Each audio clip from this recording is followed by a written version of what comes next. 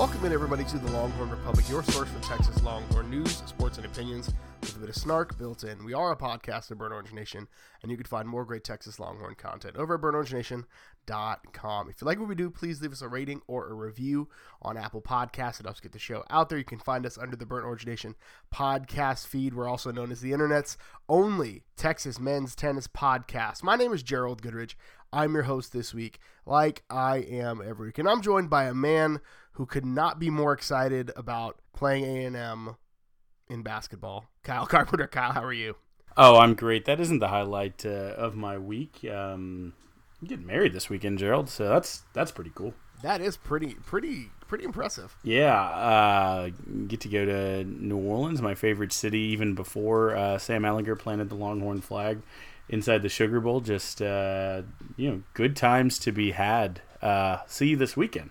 Yeah, I mean, we'll be in the same, not just city or state, but the same room for quite a bit of this weekend, which is pretty impressive. It's rare. It's like going back to our youths. We've got a good show for you tonight. So we've got Philip Slavin, one of our favorites, coming on to talk Oklahoma State Cowboys. He'll do our next Big 12 preview. We're finally going to get back to the position previews because, well, Downing the 40 is not as robust as it has been in the past, so we'll have some time to preview the linebackers. We'll have a little down the 40. We've got some hires, some signings, and some medical updates, which is a weird way to phrase what actually that is. And then obviously we'll close the show out with some Bang the Drum. So Kyle, we mentioned it briefly, but this week it was announced that Texas and Texas A&M would be playing basketball against each other for the first time since the Aggies turned tail and ran to the SEC, which is a big deal. They're moving away from at least stonewalling this rivalry. So this is a big deal, right? Yeah, I mean, this is a fun rivalry that should be played on every front. We're not going to get too deep into where we feel on this as a whole, whether or not Texas has tried to schedule A&M and they were scared, or otherwise. They did actually play in 2015 at the Battle for Atlantis, which I think is in Hawaii. I don't remember. It's one of those preseason or not preseason, the early season invite tournaments in 2015. But the important part about this is this will be in Fort Worth, played at the Dickies Arena on December 8th. That is the same weekend as the Big 12 championship game in Jerry World. So you may as well just book your hotel now and travel up there and get a Texas versus A&M basketball game and a Texas versus, I don't know who, presumably OU, I guess. Whoever their opponent happens to be in the Big 12 championship football game. So, as noted recently, Texas owns the DFW. So, seems like a pretty good place to play. Both coaches, Buzz Lightyear and Shaka Smart, saying that they're happy the rivalry is renewed. I didn't see anywhere in the releases that this is a for sure ongoing repeatable offense, but hopefully it is. I'd like to see this happen once a year. It's something to look forward to. Yeah, and I really think like you're onto something. Like booking a nice long weekend, find a nice steakhouse in the DFW area for a nice post Big 12 championship victory meal or Irish wake, either way, probably a victory meal though, and have a good time. And again, getting closer and closer to playing in the sports that matter against A&M, like them playing in baseball was super cool, especially given the setting, and then transitioning now to basketball. I don't see the football rivalry happening anytime soon because it's basically the cards are on, the impetus is all on A&M, and it's a lose-lose for them, basically. If they beat Texas, there's not a ton of upside to it but if they lose to Texas, then there's a forever scoreboard that continues, and there's not a lot of impetus for Texas to play because, again, Texas has the Case McCoy beat you trump card, at least until the teams play again. Yeah, and I mean, as I banged the drum on, I believe last week, if not the week before, it is a lose-lose situation for A&M anyways in this rivalry, much like baseball, softball, volleyball, women's basketball, football, men's tennis, women's tennis, etc., everything except soccer. hilariously, the men's basketball all-time series stands at 137-86, of course, in favor, like all the sports I mentioned, of the Texas Longhorns. So yes, this whole rivalry actually is a lose-lose situation for the Fighting Texas Aggies. Cool. Good.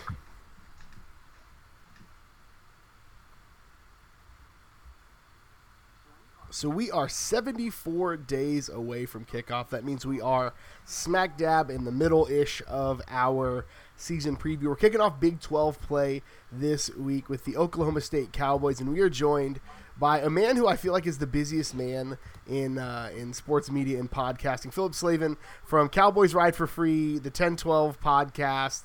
And what else do you do, Philip? There's quite a bit out there. I occasionally write for Land Grant Gauntlet when I feel like I just, have free time, which I don't think I've had free time for the past 4.5 months. So, yeah. Who needs that? Yeah, well, when you have a baby, I'd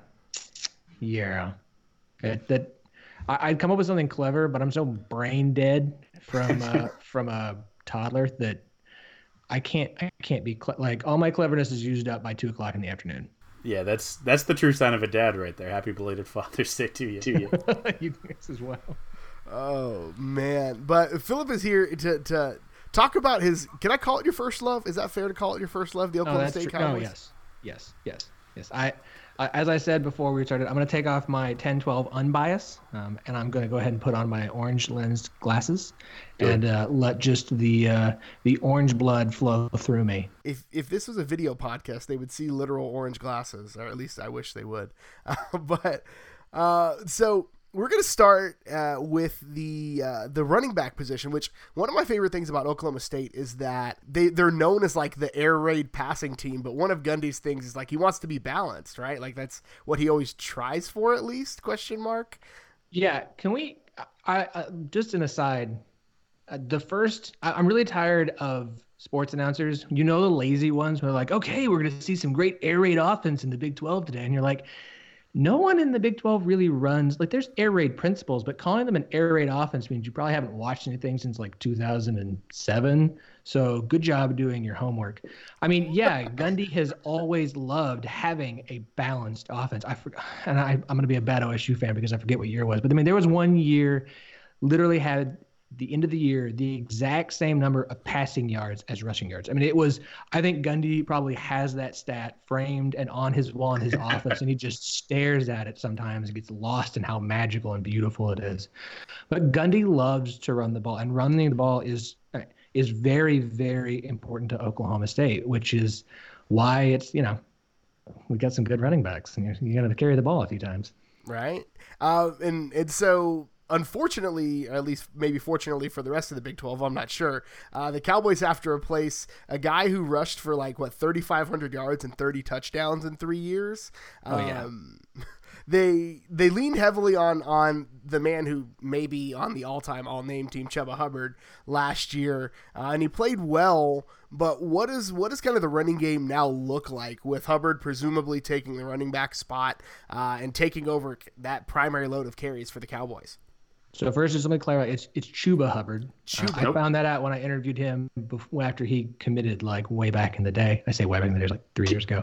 But it's Chuba Hubbard. Just so you. Can I just tell you how much that shatters me, because I was ready to refer to our defense as Chuba chasers. So it's fine. I mean, you've wrecked my worldview, but go ahead. I mean, look, all the Big 12 is going to be chasing Chuba around this year. Here's the deal. When he showed up on campus, he didn't even play his true freshman season, and it destroyed every Big 12 fan because I've never heard Gundy doesn't tend to overstate his I don't want to say affection toward a player or how excited he is to see a guy. And when you hear Gundy just say man, he gets the ball and he's gone, and you're like, oh. Like you can just hear every OSU fan just go, can we see him? And he's like, no, you're going to wait a year. We're like, oh, come on, man. And then we actually saw him for the first time, and we all just kind of went, oh, that's what he was talking about. Chuba is fantastic. He is incredibly fast. He's super shifty. Look, I'm not going to say he's better than Justice Hill, but he's not a step back from him in any way, shape, or form. I have no concern with him leading the offense. I mean, the last 4 games of the season, when Justice Hill was out for the year, he dominated. He had 79 carries, 425 yards, 5 touchdowns. Also caught 13 passes for 110 and a touchdown. And Justice, I actually think what makes Chuba more dangerous is I think he's actually a better pass catching back than Justice was. Like Justice could, but he wasn't a great pass catching back. I think Chuba is better at that than he is, which is going to be a lot of fun with new offensive coordinator Sean Gleason. Yeah, and I mean, obviously, it's a perfect segue talking about who's throwing the ball. Taylor Cornelius graduated. I mean, he did a perfectly serviceable job. I'd even say a good job running that offense, stepping in and doing it. So the kind of question, the grimace. I'll love to hear your takes, but the real question, kind of what happens next year is, does Spencer Sanders, who we've heard about, kind of the big recruit out of Texas, get the spot, or is it Drew Brown, who transferred in after being pretty successful at Hawaii and coming in? Who starts game 1, and ultimately is that the same person who starts at the end of the year? So it's a really good question, and there's 2 ways to look at it. I think if Spencer Sanders starts game 1, the only way he doesn't start the whole season is because of an injury. Gundy, again, you don't hear Gundy talk highly about a lot of guys, or for that matter, just name their name. He likes to use numbers a lot if you ever listen to his press conferences, number 32 or number 12. But he actually, he'll talk about Spencer by name, which is just, he must have adopted the boy as much as he's glowing about him. And I think I do think it's probably closer than OSU fans are comfortable with it being, because no one's been named yet, because he hasn't named Spencer Sanders or Drew Brown. But if Drew Brown's the starter, I'm a little worried. Because at this point, Spencer's been in the system for a year. He is the guy who's supposed to be the next guy to take over after Mason. Rudolph is gone. And if he can't beat out Drew Brown, who I think is a good quarterback, but I think his stats are really good. He was really good at Hawaii. I don't mean to underplay Hawaii, but it's Hawaii. If Spencer can't beat out Drew Brown, I'm a little bit worried.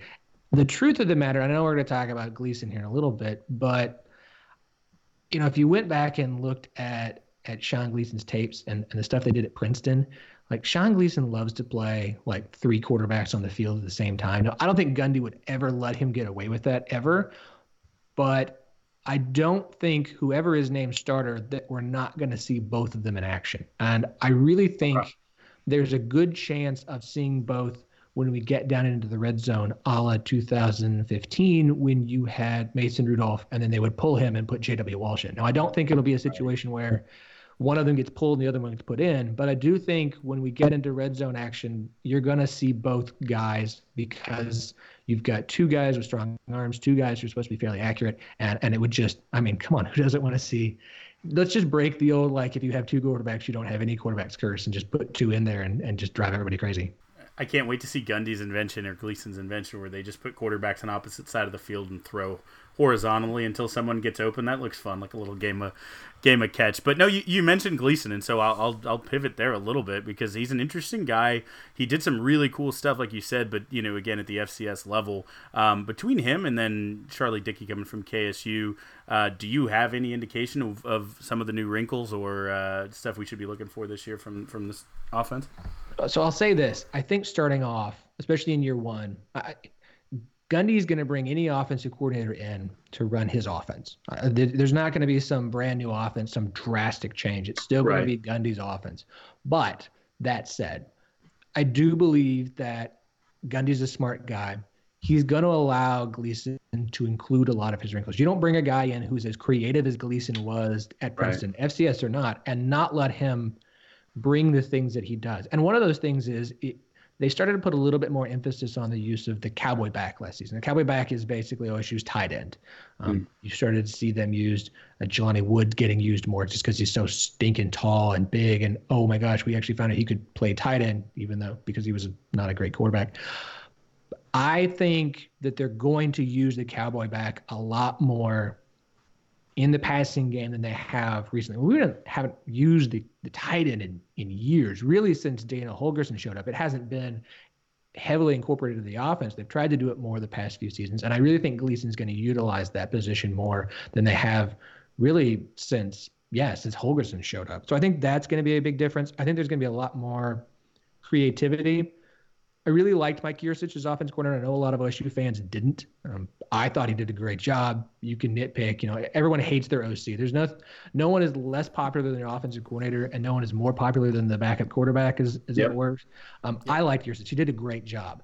That said, he wasn't always great at making adjustments in game. He would kind of just keep hitting that A button, and maybe you're going to land a punch eventually here. I do think Gleason is a more creative guy, likes to do more things, and I'll be curious if Gundy lets him and how he figures out how to utilize that creativity in the middle of a first quarter when things aren't quite working, what he'll be able to do. I think he's going to be, look, Gundy's got a track record of hiring really good offensive coordinators that work out and go on and do great things. I have no reason to doubt that he hires the offensive coordinator from the most prolific offense in FCS that, Bill Connolly is drooling over from SB Nation. And I think it's going to work out.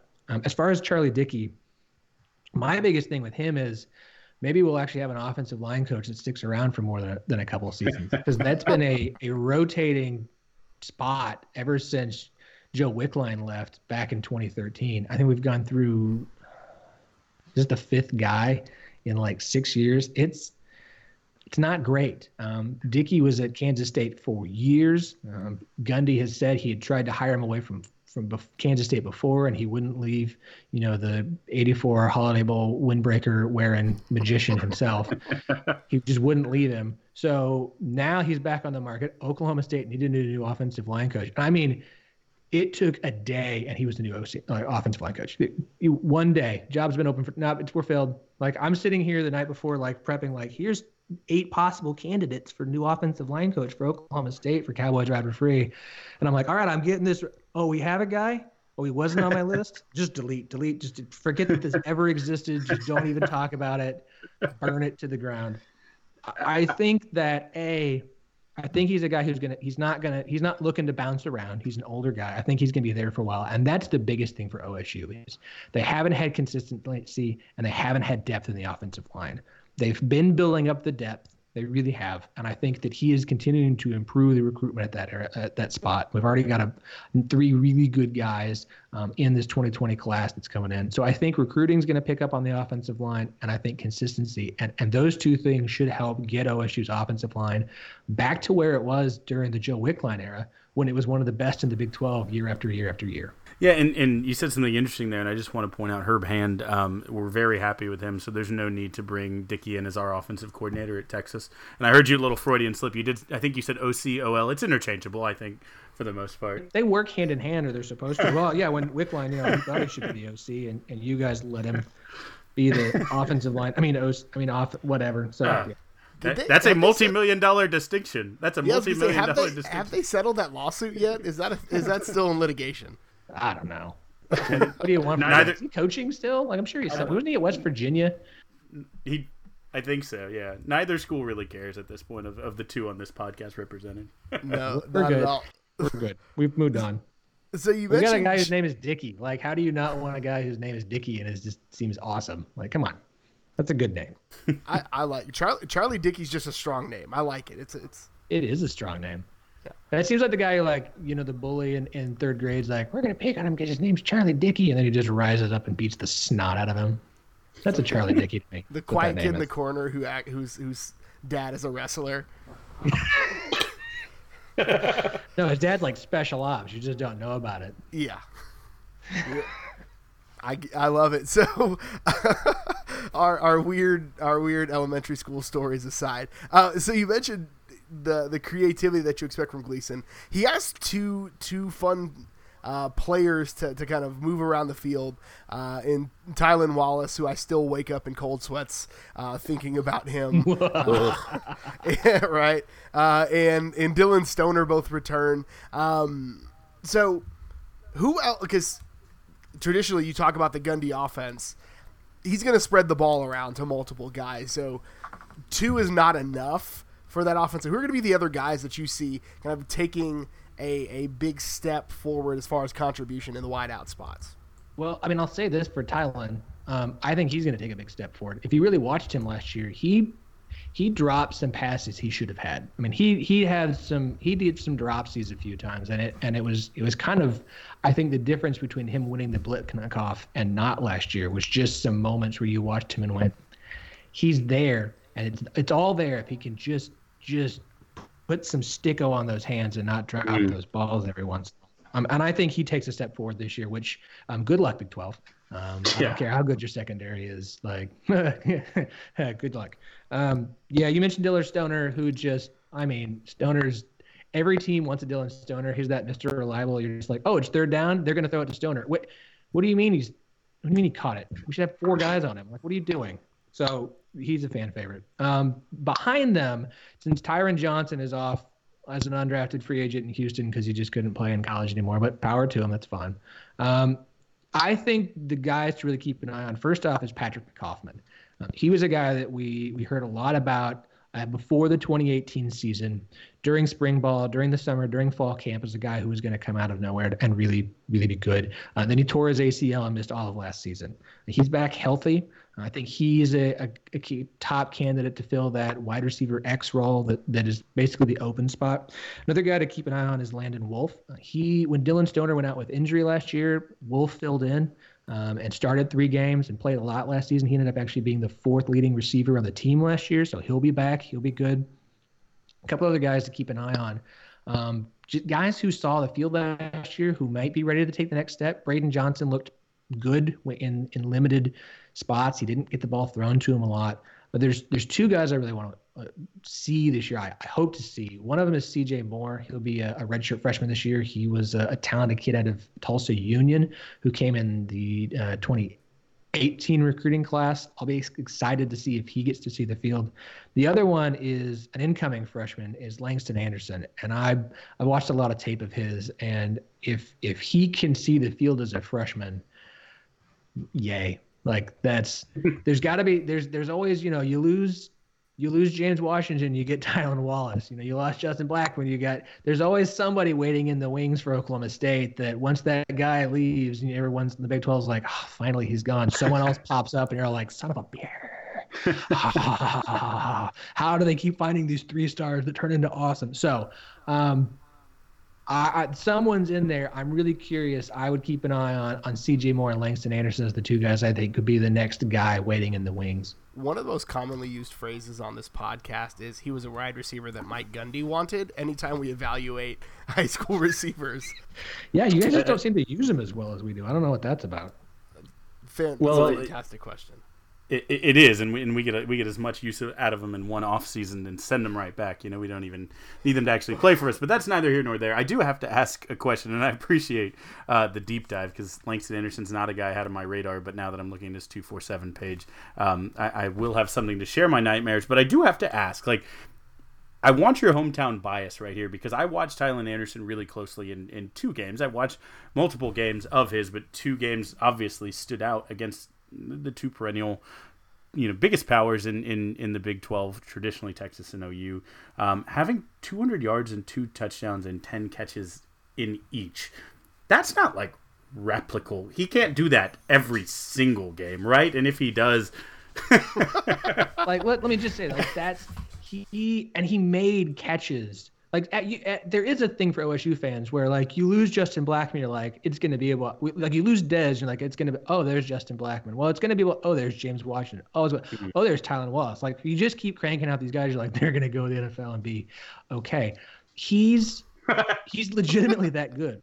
He made catches and plays. You're just yeah. How did he get that? And again, that's what's so frustrating about the drops every once in a while. I don't want to overstate the drops. He's out there, who was the guy for Ole Miss that couldn't handle the ball ever? You know what I'm talking about. He was some 5-star guy. He's supposed to go OSU, but we don't pay, so he went to Ole Miss. Anyways, he's just that good. He's just that athletic. Can he do that every game? I don't think he's going to do that every game, but I do think in big games, they are going to go to him and in big spots because they know they can rely on him to make big plays when they need it. So can he have more 200-yard, 2 TD, 10 catch games? Yeah, especially in the big ones. Well, let's move on to something that's more fun for our listeners. Oklahoma State also has to play defense, and this is the. No, we don't. No. This is like fantasy football. It's only offense. We have no IDP. If you could get that league, you would have a puncher's chance to win a national championship every year, and I mean that very seriously. But I mean, you have Jim Knowles. You have a good coach in his second year. There are some things that look promising. I think there's some things that I don't even want to lead this question too much because I'd like to hear what you say. But obviously, replacing a lot up front with a defense that actually was more dangerous than the stats would tell you based on how much they could get after your quarterback last season. But when you replace a guy like Jordan Brailford and Jarrell Owens, honestly as well, I mean, what's your kind of baseline expectation for this defense? Do you see any new look replacing some of that talent, or where's your gut at starting off the season? So you are right. First off, you were changing to an entirely new defensive system last year with Jim Knowles, and it wasn't just a matter of them learning the system. The roster wasn't built for Jim Knowles' defense. So this year, I think they're going to take a step forward in some spots and a step backwards in others. You're right. They're replacing their top 6 defensive ends from last season. Then another guy, Patrick Macon, who was supposed to be a contributor, he transferred out. So they've been trying to bring in anybody and everybody they can to fill this defensive line and the DE roles for this season. They're not going to be I don't think they'll be as aggressive at trying to get to the quarterback and get the sacks and blitzing as much this year as they were last year because they don't have that experience, because they don't have the guys that they know they can rely on to do that. Now, I still think you're going to see linebackers like Calvin Bundage sitting there just inching and itching, ready to just come knock a quarterback's head off. But I don't think they'll be as aggressive there. On the flip side, last year, the secondary was an issue. It was incredibly young. You had a lot of true freshmen starting games at safety. They're all a year older now. Like the entire 2D pretty much comes back between safeties and cornerbacks. They're all going to take a step forward. And we saw, especially those two freshmen like Colby Peel and Jarek Bernard, like they took big steps forward by the end of the year. They weren't like all Big 12, let's send them to the NFL yet. But from starting at the beginning of the season to the end of the year, they were vastly improved. So if you give them another offseason where they're learning this system, they've gotten bigger, they've gotten faster, as you would expect a sophomore to do. I expect the secondary to be the strength of the defense. Now, and I'll say this, senior A.J. Green is the senior cornerback. And he was awesome last year, dependent upon the refs. And what I mean by that is A.J. Green likes to play aggressive. And when the refs let him play physical, he was one of the best corners in the Big 12. When the refs were nitpicking mamsy-pamsy nonsense, he got penalized a lot. And that's on him. He's got to figure that out early in the game when the refs are going to call every touch foul. But when he was allowed to play aggressive, you go back and watch the West Virginia game, they put him on Sills a lot. And Sills kept getting mad because he couldn't get pass interference. And then Sills finally figured out and was also playing aggressive against him. But he locked Sills down. And when A.J. Green is allowed to be aggressive, he will shut down your best guy. I think he's actually one of the best corners in the Big 12. He just has to figure out when the refs aren't going to let him play the style he likes to back off a little bit. And we're a podcast that loves to talk about like a lockdown corner, and so I think when you can put a aggressive cornerback on a team's best receiver, like, hey, you other 10 guys figure it out. I've got this one. It feels like any defensive scheme feels and plays better. And as a fan, like, refs, stay out of the way. Just let them play. Like, if there's obvious, like, huge pushing, shoving, like, if there's obvious pass interference, offensive, defensive, fine, throw the flag. But let them play. If the wide receiver's not going to push back, that's on him. Like, let them play. And I want to see a wide receiver and a cornerback kind of go at it. Like, I want to see that fight because that's good. That's good football to me. Like, that's really good. Like, oh my gosh, did you see that catch? The cornerback had it like perfect. Was all over. Like, I want to see that. I don't need the refs being like, I'm sorry. Hi, did you forget about me? I'm here too. Like, leave your flag. Go away. Go look at the defensive line. Okay, call some false starts. We don't care. And as a fan base, the University of Texas has never once referenced the referees in a game with Oklahoma State.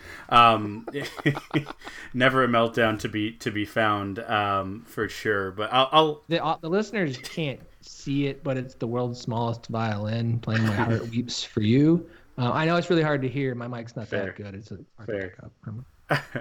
Well, I mean, besides proper officiating that calls the legal formation shifts and everything, we're curious about what you think the key indicator in 2019. Summing up all the things we said, or something maybe you haven't discussed so far. The key indicator for success for this Oklahoma State team this year. Yeah, it's very simple. So in 2017.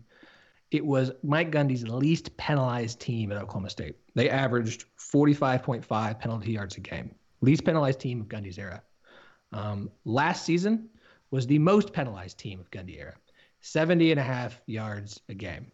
And it wasn't just the yards increase. It wasn't just the 30 so yards that were the problem. It was that the penalties always seemed to come at the worst moments. You talked about Taylor Cornelius, and part of what kind of people just didn't seem to quite catch was unfair to him was it really seemed like every time the offense started to click, you'd get an offensive penalty that would push it backwards and kill the drive. Every time they would get a stop, and there were a couple of these, I referenced AJ Green in that Baylor game, they'd get a stop. They'd have the game. You'd have, all right, they're going to kick it. Oh, wait, no, there's a flag down. Okay, well, so now they get the ball. Now they're going to keep the drive going. And it killed OSU all season. It would keep the opponent in the game and kill OSU's offense over and over and over again. So all those weird games where OSU kept losing to Baylor and TCU and Kansas State, where you're like, what do you, like, you can beat Texas and West Virginia and lose to OU by a point, but you can't beat the garbage of the conference this season? What are you guys doing?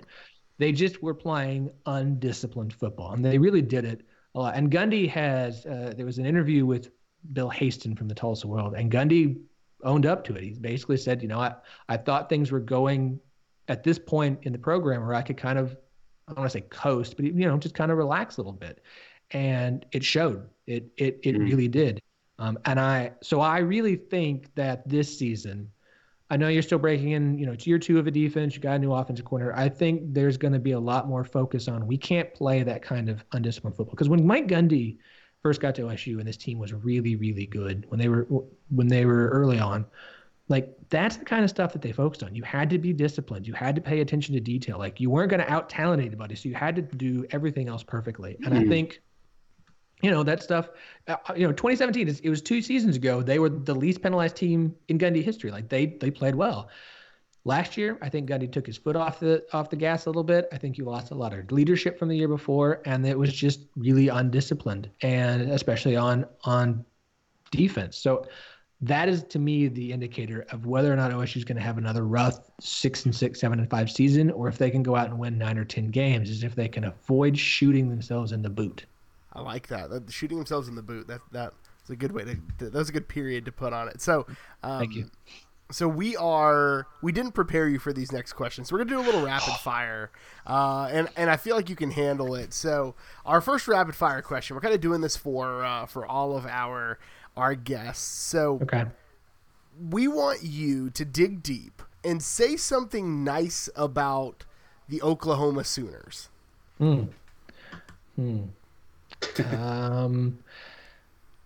Their men's gymnastic team is really good. Okay. Perfect. Okay, that counts. That counts. No, it doesn't. No, that's perfect. And you didn't even compliment, the 20 or 30 teeth they possess in the program. But no, the last year though, the UT and Texas game, I hate to keep going back to, but it just was a lot of fun to watch, even if the outcome didn't go our way. But at the end, some tempers flared, and then both coaches were on the field. That is merely a segue into the question I want to ask you. Please now describe head coach Mike Gundy as a wrestling character, and a couple things to consider is, would he be a charismatic face or an all-time, lovable heel like a Chris Jericho, maybe a signature move, any of these types of things. Please don't fear going into any level of detail. Okay, well, I mean, at this point, we know he'd be rocking an orange singlet because we've already seen that happen. I think his nickname would be Big Daddy. as we've already seen that on the mug. And as we know, he enjoys wrestling rattlesnakes. I'm sure his key move would be called the rattlesnake. And would involve some sort of dipping his sweaty mullet into their open mouth and just wiggling around. And that would be the after he took him down, that would be the end, the piece de resistance that they'd just be. Like after you get some sweaty mullet in your mouth, you're done. Like Rikishi with the whatever that move was, the fat bottom. The speed at which you rattled that off is concerning. I'll be really honest with you. I gotta be honest. As sleep deprived as I am, I'm really proud of myself for that. I love it.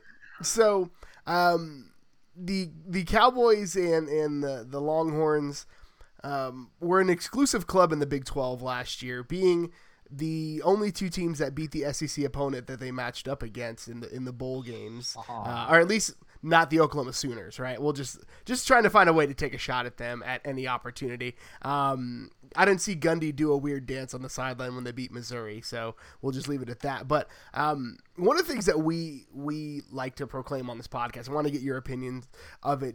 Are you willing to go on record and say that as a conference, the Southeastern Conference is overrated other than the Alabama Crimson Tide? Yeah. I mean, why do you think they all chant SEC? They're not going to chant their own team names. Why would they do that? It's Alabama. But you can't chant Alabama because that would be too much credit. So if you just chant the conference, it's like, yeah, we're all awesome. Yeah, the SEC is literally everybody in a group project except the one person who actually does all the work. You know, that one straight A student who's going to be valedictorian. That's Alabama. Everybody else is the slackers who she got stuck with because the teacher's like, I mean, otherwise they're just going to like hand in a brown paper bag. Can you go help them, please? That would be great. Thank you. I mean, there's Georgia, and I know Florida's back on the way up, but like, look, I get it. The Big 12 has 10 teams, and it's always at a disadvantage because everybody has to play everybody, and we don't all get a Tennessee to play cross-conference every year, which would be, I mean, we do. It's Kansas, but that's not really the point. We have to play everybody else. The SEC's fine. They're just like, it's Bama and everybody else. I mean, full credit to Georgia. They've got things going, but we also know Georgia's going to lose a game they shouldn't to somebody every year, so whatever. Yep.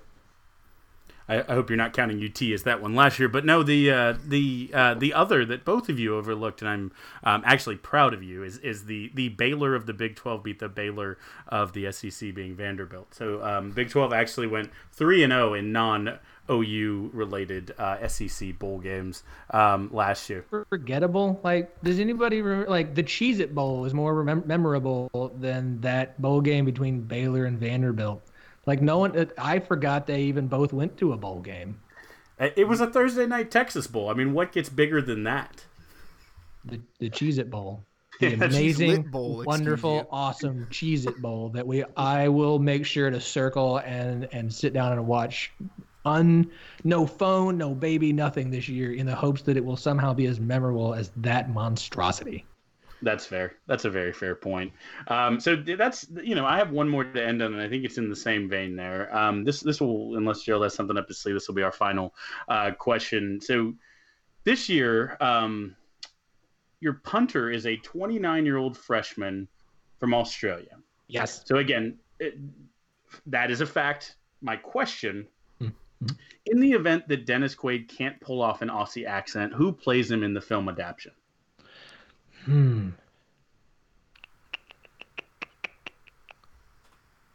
So I actually I did an interview with him a few months back, and I'll just say this: he's pretty awesome. It's nice having a nice, mature 29-year-old guy. Again. Yeah. This time at kicker, not at quarterback. Yeah. In the film adaptation, I should be good at this. I used to be a film major. This is embarrassing. I can talk about mullets and singlets, but I can't talk about adaptations. Art house film. Can I be very specific and just say Ryan Gosling, but Ryan Gosling from Remember the Titans? Like, you have to like pull him from that moment in time to have him. I don't want Ryan Gosling now. Although Ryan Gosling now would be a little bit more appropriate. But that's not a good answer. Dagnabbit. I gotta end on this now. This is embarrassing. Intentionally tough, and I'm sorry. That's a tough one to do entirely on the spot. I just, as a podcast that prides We took the easy answer is the problem. It took it from you, yeah. As a podcast that prides itself on Australian kickers and punters and literally, this will be a battle from down under with Buchevsky and your fella from down under. So, I mean, we all know what matchup we'll really be watching when this rolls around. Yeah. It's just going to be kickers. We should literally just have them line up on opposite ends of the field and see which one can hit the other one first. I'm in. Even that is, I want that to be the halftime show. Like, that is the new college football tiebreaker. You just have to. They're just going to kick balls at each other as fast as they can. The first one to get hit. It's like ultimate football dodgeball. Like it's the best thing. Maybe with a screen in the middle, kind of incorporates the battleships as well, so they don't know where the other is standing. You sunk my kicker. That needs to be a new podcast name. I'm just throwing that out there. Somebody out there, you just got a free, incredible podcast name. You sunk my kicker. You can send the check to Philip Slavin at 12. No, I'm just kidding. So, Philip, speaking of ways to get in touch with you, if folks want more of this, where can they find you on the internet? That depends. If they want Oklahoma State heavy leans, you can follow me on Twitter at OKTXARPoke. Those are all the states I've lived in: Oklahoma, Texas, and Arkansas. You can also catch me on Cowboys Ride for Free. That's the SB Nation Oklahoma State site. I write a lot of content, especially recruiting stuff for them. I also co-host their podcast with my good friend Joel Penfield, who is currently finally getting married. So he'll no longer be living out of wedlock, that heathen he is. He's never going to hear this, so that's fun. If you want a little less biased opinions from me, which is me gritting my teeth, talking nicely about the other Big 12 teams, you can check out my other podcast, the 10-12 Podcast, on Twitter at TEN12, the word podcast. We've had both of you on there before, which has been a ton of fun, which is, and I look forward to having you both on again, because we've got a few Texas things we're going to have to talk about, like what is going to be the most important game for Texas this season. We won't spoil it. We'll save it for the pod. Yeah, that's good. You have to tune into the 10-12 to find out our opinions, guys. That's right. So that'll come in late July. Feels good. Well, Philip, thank you so much for taking some time out. I know you just put the kids to sleep, and you need to get some yourself. I don't know. What is this sleep you're talking about? I just kind of half close my eyes for fear she's going to scream, and then just zombie my way through the day. In fact, I don't even remember having this conversation. I'm not sure this is real right now. I could just be in a half dream. Well, it'd be a great dream for us, Philip. Thank you so much again for hanging out with us tonight. Appreciate it, guys. Thanks for having me on. Yeah, for sure. So we're finally getting back into our positional previews. We took a couple weeks break because, well, you have to when you go as deep on Rice as we did last week. So we're going to jump back in and talk about the linebackers, a position that there are a lot of questions. Kyle, if there's one spot on the defense that I have some, I don't want to say like nerves about, but I have some questions I need answered by this group, is the linebacker group. Top two tacklers, Gary Johnson and Anthony Wheeler, both graduated, trying their talents at the next level. Texas also lost Cameron Townsend to a transfer, which leaves not a ton of depth there. And we've talked before at length about this. The linebackers and the safeties are kind of the key pieces to this defense's success if you look statistically over the last several years, at least in the scheme Texas is running now. Yeah, and there's a word that comes to mind. It's a favorite of mine. It seems like a very biblical word, consternation. I'm slightly consternated. I don't know if you can aid it, but consternation is what I feel about this position group. There's a little anxiety that's a little bit uneasy about this. That doesn't mean it's going to be bad. And in fact, I think the starting three is probably pretty good. But it's just, what happens when you get knocks. And like you said, this is a group that, you see Orlando do all kinds of different things with, like he does with his safeties.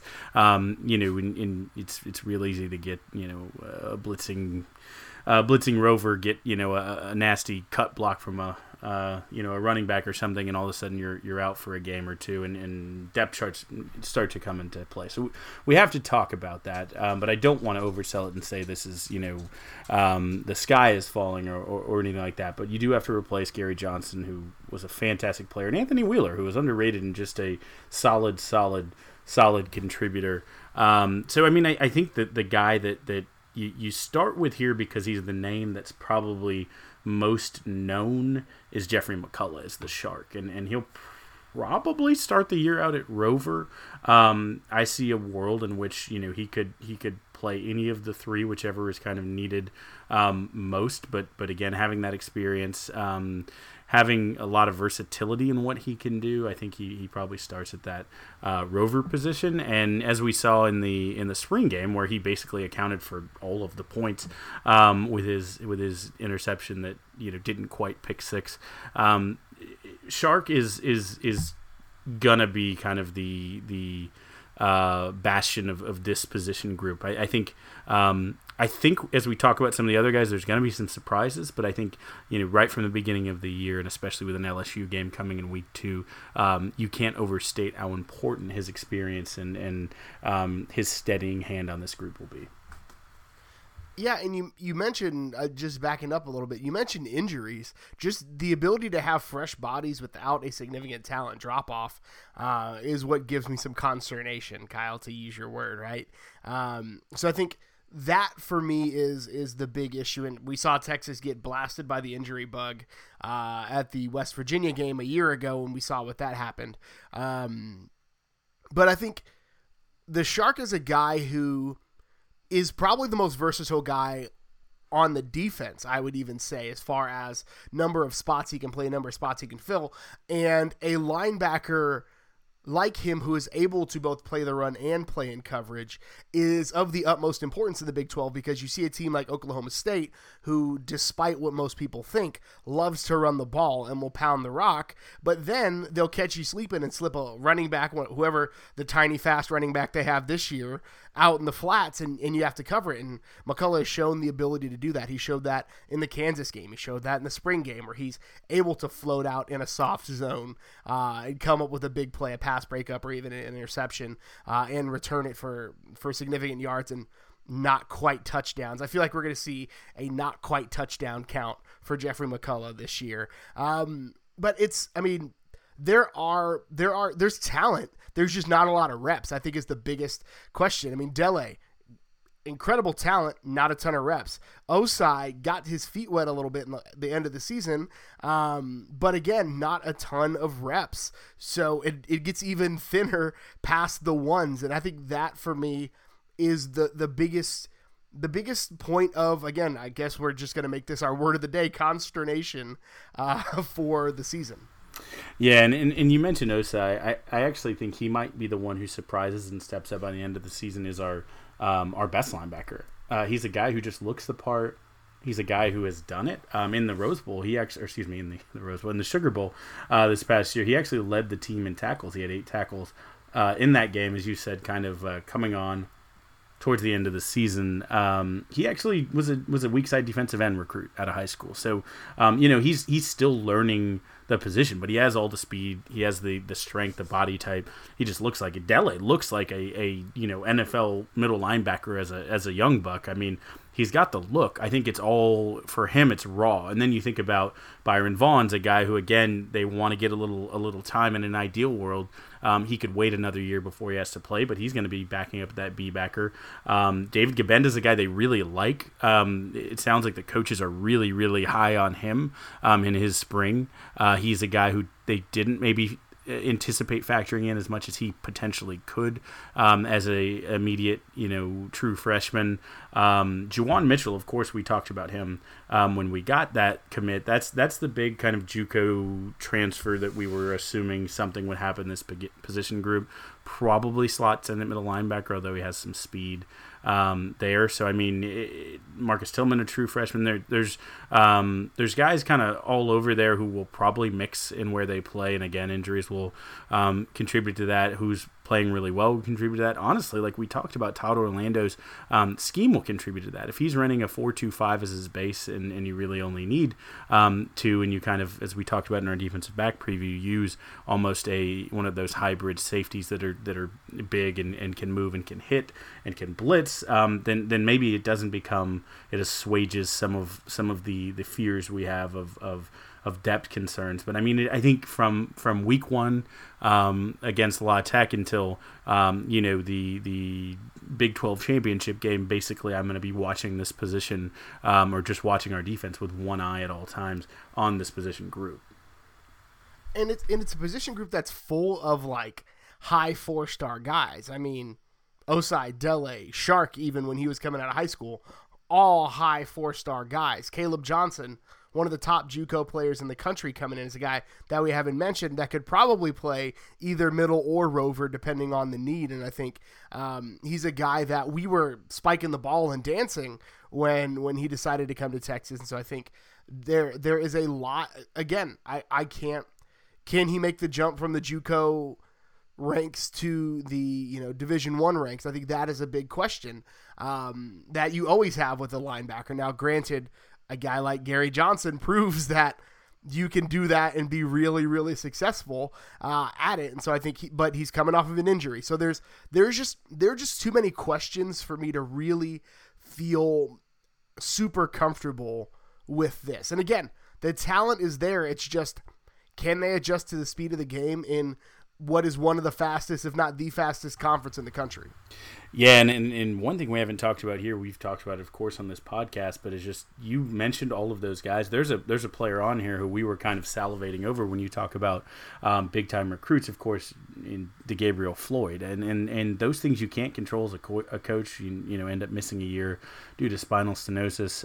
A lot of people became internet spinologists real quick after that, doing all the WebMD about what exactly that means. The hope, of course, is that he can be back next year, but they've shut him down for this season, and that's a loss, right? But that opens a door. I think you don't maybe necessarily get a Juwan Mitchell if he's playing, because they kind of slot DeGabriel Floyd immediately into that backup spot, potentially even pushing for a starting spot if he's as good as it seemed like everyone had the feeling he would be. So there's talent there, but I do think this extends, even though you have young guys around this group, this does extend to watching it in the recruiting space as well. This is a position we want to keep that cupboard full. We want these 4-star guys to get a year where they don't have to see the field. For every Malik Jefferson, who's a big-time recruit at this position, who comes in and plays immediately and is an impact player, there's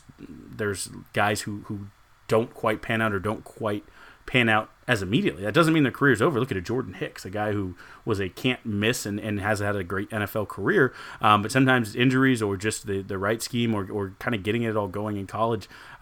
This is a tough group to do it because of, like you said, being in the Big 12 where it's speed. You're also required to never miss a tackle. At all times you have to be the one who makes the sure tackle. And so, I mean, just a position group that this year and then extending on, I'm going to be, watching very, very, very closely. So that's the big question. I think on the defense, I think that is probably the biggest question, is just, can this unit gel and play up to standard with limited reps in the trenches? But that brings us to the part of the show where we bring some shine to the sports that don't necessarily get as much shine as they should, and we down the 40. So Kyle, Texas Tennis hired Brandon Wagner to be Bruce Burke's assistant on the national championship winning Texas men's tennis team. He was the assistant coach at USF and Georgia. He was an All-American in the early 2000s, back when you and I were making our college decisions. It's this is a pretty big hire for a staff that had a need for what turned out to be a championship caliber coach. Yeah, and championship college, correct. He won. He was on that 01 Georgia national championship team. He knows what it takes to win. He's also coached. He's coached, like you said, at the college level, but he's coached at the professional level as well. He coached many kind of players making their rise up. He's coached a handful of professional players, and kind of the most notable is John Eisner, who is himself a giant, but who kind of got famous, A, for being a giant, and B, for coming out of nowhere and showing out in a few, I believe it was Australian Open and a couple others. So he had that legendary long match there. But Rose, once he was being coached by Coach Wagner, he climbed about 100 spots into the top 80 out of nowhere.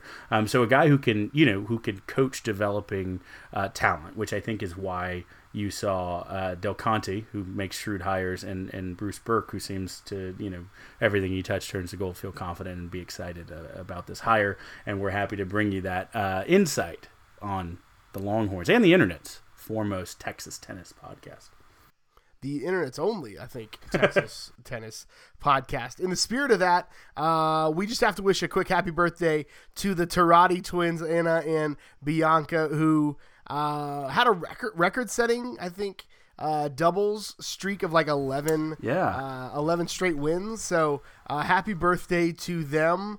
Excited to see them back on the court next week. Your boy, Kyle, Mateo Bochy Ball, however you want to call him, signed with the Chicago Cubs as an undrafted free agent.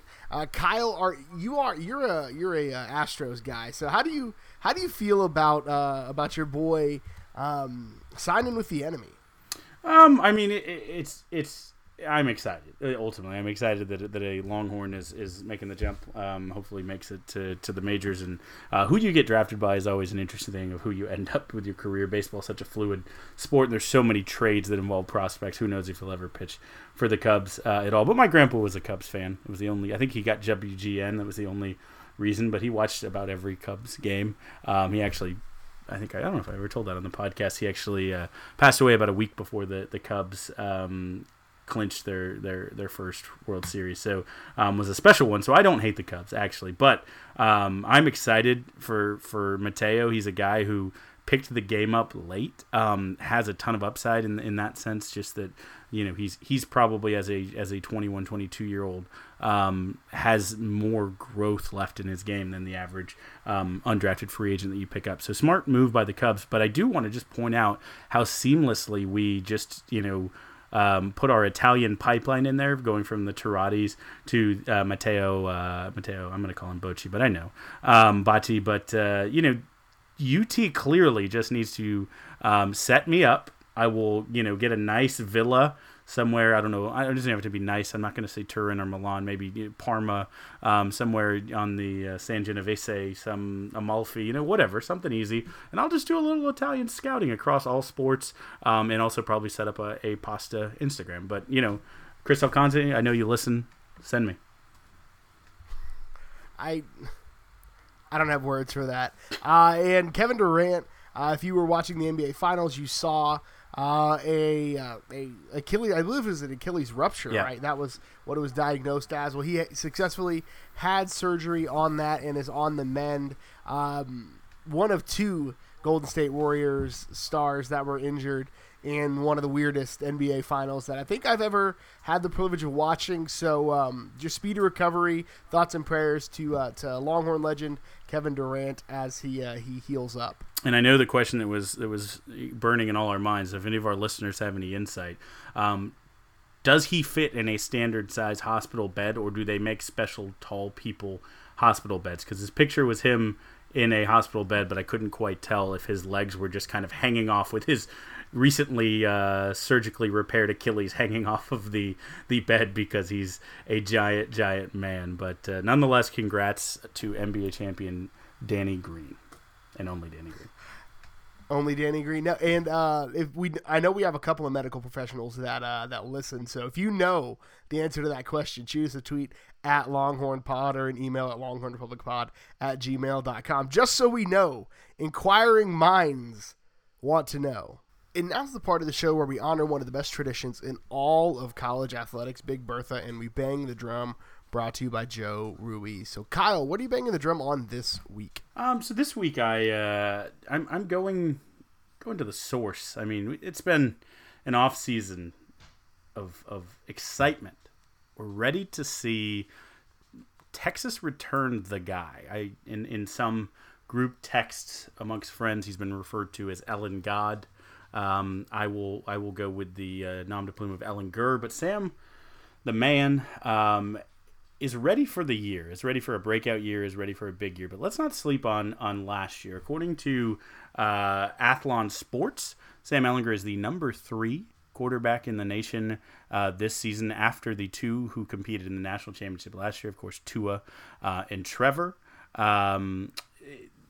There has been some internet debate over that, but there are stats to back up that he was that good as a sophomore, ready to make a step and really work on a couple things that, maybe separate him from watching those guys play in a national championship and participating in it. So if the jump up this year is as good as it seems, everything can be good. But according to Pro Football Focus, last year with a clean pocket, Sam had a passer rating of 113.5, an overall grade of 85.7, and a 25-5 touchdown interception ratio. And remember, this is a guy who probably had, I'd say, 8 of his rushing touchdowns or so at least come from passes where Andrew Beck or Colin Johnson or someone got tackled on the 1-yard line and then he just punched it in, or that easily could have been something around a 32-5 TD to INT ratio, and those numbers would go even higher. The arm is there. That's what we're waiting to see, if he can even make a step up. We just did the Oklahoma State preview, and I was rewatching that in anticipation of this, and Sam actually had one of his sneaky best games, even though the box score isn't that stand out quite as much as some others. He had 2 throws that gave me hope for what can be next year. A near touchdown, again, one of those where Andrew Beck was tackled on the 1. It was perfect. The linebacker covering him outside shoulder on that route that they just couldn't hit all year, and then had a throwback to Keontae Ingram on a wheel route that literally could not have been thrown more perfect, hitting him in stride, falling out of the end zone in the pylon. Just 2 perfect throws in a game that came down to it. It was a game of inches. They lost by 3 points, and some as we talked about, officiating. But the arm, I think, is the area where he makes the step up even bigger. Last year, the legs, there's no doubt about it. Among quarterbacks, he ranks 7th in missed tackle force, and again, that includes option and run first quarterbacks, and 13th in yards after contact. And a reminder that a majority of his rushes were inside the tackles in power formations where he was, a few yards from the goal line, as evidenced by one time when they ran quarterback power 4 times in a row, and it ultimately got a touchdown out of it. But there are incredible stats to back up the lofty expectations, and there's no reason, as we mentioned a couple weeks ago in our quarterback preview, to think that he's going anywhere but up. So banging the drum for Sam. Haven't done it in a while. Felt like it needed to be done. And I think it's a fair drum to bang, because I think you and I talked about in our quarterback preview, Sam's passing ability is going to be the kind of the straw that stirs the drink in 2019, I think, for Texas. If Sam Ehlinger is the leading rusher again this next year, I think that is a sign of things going awry for Texas. So I'm banging the drum this week on Herb Hand, who I'm going to go ahead and officially name the official dad of the podcast, even though I myself am a father, but he is way more dad than I am at this point.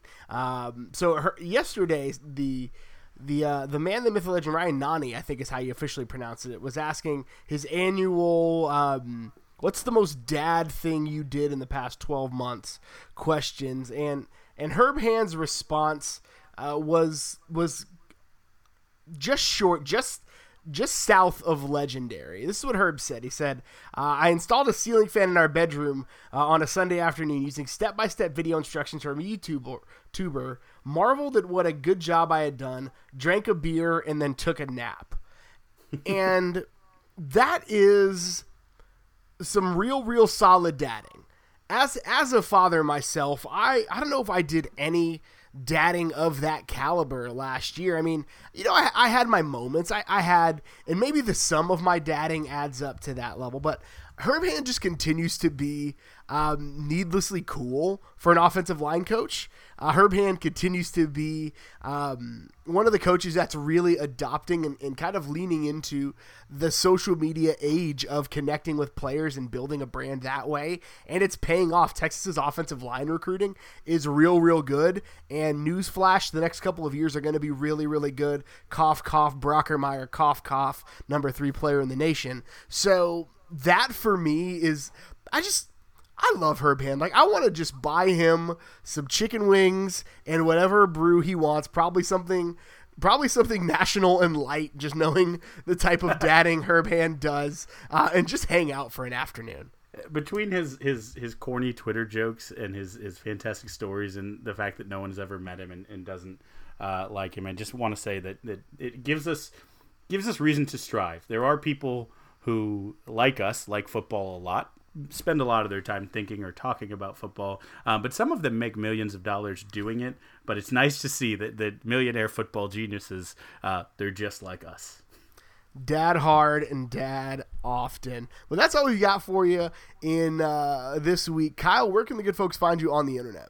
Well, you can find me on a beach in Barbados. No, I will be on Twitter some on my honeymoon, I'm sure, but don't tweet at me too much. At Kyle Carpenter.